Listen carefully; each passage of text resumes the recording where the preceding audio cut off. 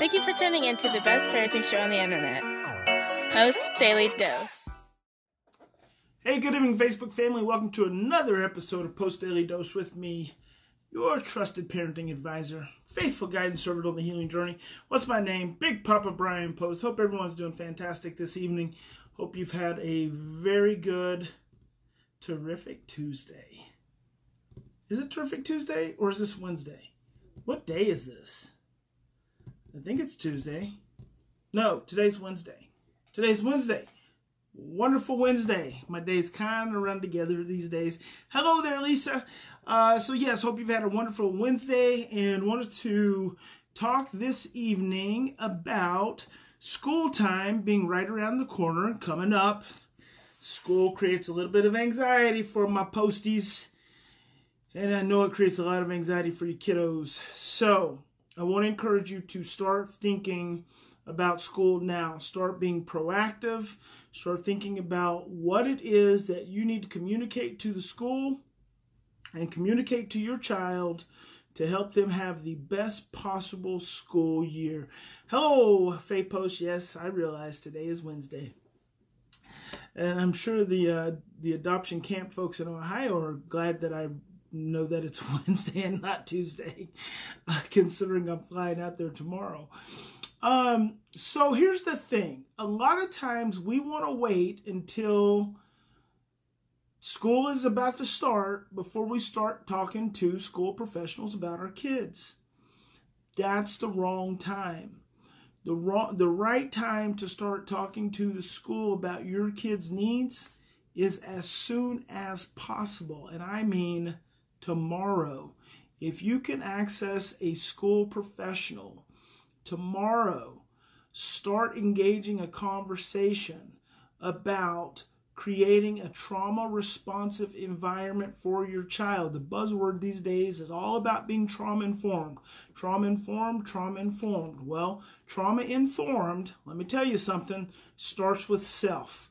Our own self-understanding of our own trauma, our own experiences, and our reactions to other people's stress and other people's trauma is what begins the trauma-informed conversation. So it is very important that the professionals surrounding your child in the school environment have an understanding of just what kind of things your child has gone through and the sensitivities that they now encounter when in large group settings. This is very important. School is a stressful experience, and because school is a stressful experience, what it does is it stresses your child's amygdala. When your child's amygdala gets stressed and they sense more threats, then they experience more cortisol release and they stir up their brainstem, which then stirs up their trauma, which then puts them on red alert. Bruce Perry calls it being hijacked by your amygdala. So the reason children in school struggle so much is because they get hijacked by their amygdalas really early in the process, and then the adults oftentimes get hijacked by their own because they're not usually trauma informed. They're not really thinking about their own reactions to the child first and how their own reactions feed and foster the child's fear reaction. They're just thinking about how to control, how to suppress, and how to change the negative behavior. And let me tell you something. I talked about this in my camp this past weekend. Anytime you are in a place of stress and fear, here's how you always know. You always know you're operating from stress and fear when your first motivation, your second motivation, and your third motivations are to control, suppress, and change. CSC, control, suppress, change. When your first focus and motivation towards your child's behavior is to control, suppress, or change, you know you're operating from a place of stress and fear. And what's going to happen from that place of stress and fear is it's going to actually escalate your child's behavior. Cesar Millan, the dog whisperer, says that we have to have a calm mind, a confident body, a loving heart, and a joyful spirit. A calm mind, a confident body, a loving heart, and a joyful spirit. I love that. I think that's fantastic. Calm mind, confident body, loving heart, joyful spirit. Anytime you're operating out of a place of stress and fear, your only focus is control, suppress, change behavior. Control, suppress, change behavior. And from a perspective of control, suppress, change behavior, the antithesis of calm mind, confident body, loving heart, joyful misdemeanor, joyful spirit, demeanor, joyful spirit, is control, suppress, change. Control, suppress, change. We live in a control, suppress, change dominated society. So be thinking about what your children need to be able to be regulated and to have as much of a regulated environment in the school as possible. And what kind of conversations can you begin having with the school right now that are trauma-informed perspectives? Now, first of all, you got to get someone the Fear to Love book. Okay, so that's just like basic. That's like basic adoption, foster care, trauma, child, parenting 101. This is what my kid is going into. Number 2, and maybe I'll try to do a little Facebook Live series so you can share that with your child's teacher. Maybe I'll do a trauma-informed Facebook Live series. That's what I'm going to do. I'm going to do that for you guys before school starts. So I'm going to start thinking about that right now. Number 2, I've done a lot of Facebook Lives. There's got to be probably at least, well, this is actually number 250. So there's got to be at least 75 that are useful for your child's teachers, special education director, and the IEP team. Number 3, IEPs are so important. Start thinking about now the areas that your child struggled in school. What are the areas? See, severe behavior is always predictable. Hey, good evening, Brian and Kendra. And I answered you guys' question last night, just letting you know. Severe behavior is always predictable. We don't realize this. And the reason we don't realize, and I love for parents and professionals to tell me that there was no way they could predict this child's behavior. And it's just not true. The thing is, you don't predict it because you're not tuned in.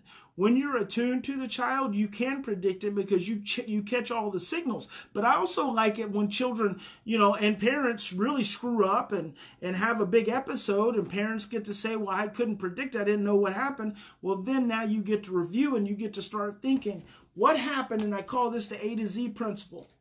And the reason I'm telling you this, just to summarize, is you want to think about the areas that your child struggles in school. Those are the predictable areas, and you can create regulation around those areas. You can do something different around those areas, around those major transition points, which will reduce that negative behavior. Okay, so this is very important. Now, what did I say? I said something to my group of parents I was working with this past weekend that I told them if they did it, it would reduce their children's behaviors by 50%. And I can't remember what it was. The A to Z principle, you have to think. Good deal, Brian, good deal. Hey, Jen, you have to think.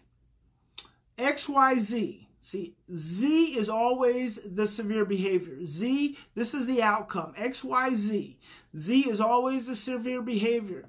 But the A to Z principle, A starts at the process. Before you get to Z, you've got to start at A. A, B, C, D, E, F, G.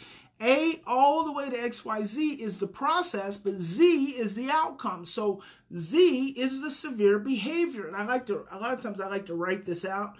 A, B, C, D, E, F, G, and all the way to X, Y, Z. Circle X, Y, Z. The reason I circle X, Y, Z is because in our society, we place all of our focus. When we get to Z and we see the severe behavior, we place all of our focus on X and Y. That's where we mess up, by focusing just on X and Y. And the reason we focus on X and Y is because we're in our brain, we're in our fear brain, and we're focused on, which I also call our little brain, because that's our amygdala, our primal brain, our reptilian brain, our little lizard brain, little bitty part of our brain. It's not the big part of our brain, so I call it our little brain. We got to be in our big brain. When you're in your little brain, you're focusing on controlling, suppressing, and changing. That's all you're focused on in your little brain. And because you're focused on controlling, suppressing, and changing, you're dialed in, you're tuned in to just X, Y, and Z. You can't expand your thinking because you can't engage your prefrontal cortex. You've got to be able to calm down, slow down, get oriented, get mindful, get present so you can engage your big brain to deal with that little brain challenge that you're experiencing, because severe behavior comes from the little brain. It doesn't come from the big brain. But if you engage severe behaviors, little brain to little brain, you're just going to get little brain madness. You got to be able to engage that prefrontal cortex and turn on that big brain. So that means you've got to slow down. You've got to think. Go all the way back to A. What happened at A? What happened at B? What happened at C? What happened at D? What happened at E? If you had a bad day today, I want you to do this with your kid. If you had a bad day with your kid today, I want you to do this right now. I want you to take out a piece of paper. I want you to write down A, B, C, D, E, F, G, alphabet, all the way to X, Y, Z. I want you to circle Z. I want you to underline Z. And then I want you to put an arrow out, and I want you to write down what the problem behavior was, and then I want you to circle X, Y, and Z, and then I want you to think about how you focus just on X, Y, and Z today. Now we're going to go engage our big brain, take some deep breaths, we're going to slow down, we're going to say, okay, let's back it up. Let's talk about yesterday evening, let's talk about last night, let's talk about this morning, let's talk about mid-morning, let's talk about afternoon, let's talk about interactions with siblings, let's talk about food, let's talk about sleep or lack of sleep or no naps, let's talk about group activities or camp, let's talk about all these things that actually were a part of the process that led up to the outcome, and then let's say to ourselves, what could we have done differently? What could we have done differently? All the 26 possible opportunities all along the way. What could we have done differently to make a difference? And don't tell me there's nothing. Because if you tell me there's nothing, then what that's telling me is that you are stuck in your little brain and you're being a victim to your child. And more than that, you're being a victim to your past. Because your child's negative behavior, the reason you have such a big problem with it is because it stresses out and turns on your little brain. And when your little brain gets turned on, guess what you do? You go back to the past. You go back to your past experience. And you've heard me say this before. Anytime you're having a problem with anything, any person, any place or thing, emotional reactivity stems from unfinished business. Just ask yourself, slow down and ask yourself, when have I felt this way before? What am I feeling right now? When have I felt this way before? And get in touch with that feeling. And then you're going to find the connection. So, think about what are the areas that you have. That was number 3. What are the areas of problems your child struggles in school? Number 4, talk to your child about being stressed out in school and getting scared. And just process with them, because they have as much anxiety about school starting as you do. So process with them and talk to them. And maybe they can brainstorm with you and come up with some very, very cool things that you could do. I've had 2 kiddos. Actually, I had a mom this morning email me. So that's all on that. I'll be thinking about a trauma-informed series I can do for you guys here on Facebook Live. I've had one of my old kiddos, I started working with him when he was 9 or 10, and he contacted me on Facebook. He said he wants to be the voice for parents, for adopted parents. He wants them to understand what their kids go through. He's 21 years old now. And then this morning I had another mom who sent me a picture of her 16-year-old daughter who's doing fantastic, and she's working, got a summer job, she's thriving, and mom said she's been answering some questions here and there about her adoption experience, and she's been sharing some insights with the mom that she just hadn't even considered. And she was asking me if I'd ever consider, a platform for having these children be able to talk to parents. And I said, that is a perfect idea. So I'm mulling that around. So if you guys have any ideas or thoughts on that, what would be most effective? What would be the most effective kind of venue or platform to have, be able to ask these kiddos, they're now older kiddos who've struggled, they struggled for years and years and years, and now they're thriving and doing well. And so what would be a good platform for you guys as new adoptive parents, as old adoptive parents, foster parents, biological parents, parents that are struggling, to ask them questions and get answers. All right, guys, that's all. Remember, in any given situation, we always have 2 choices. We can continue to react from our same imprints and blueprints of stress, fear, and overwhelm, or we can stop, slow down, take 3 to 10 deep breaths, and choose love. Big Papa loves you. God bless you. I'm going to probably be on a plane tomorrow. I think I'm going to be on a plane tomorrow right around post-daily dose time, so I might have to see if Christy can step in for me. and we'll see. Otherwise, have a fantastic evening, and I'll talk to you soon.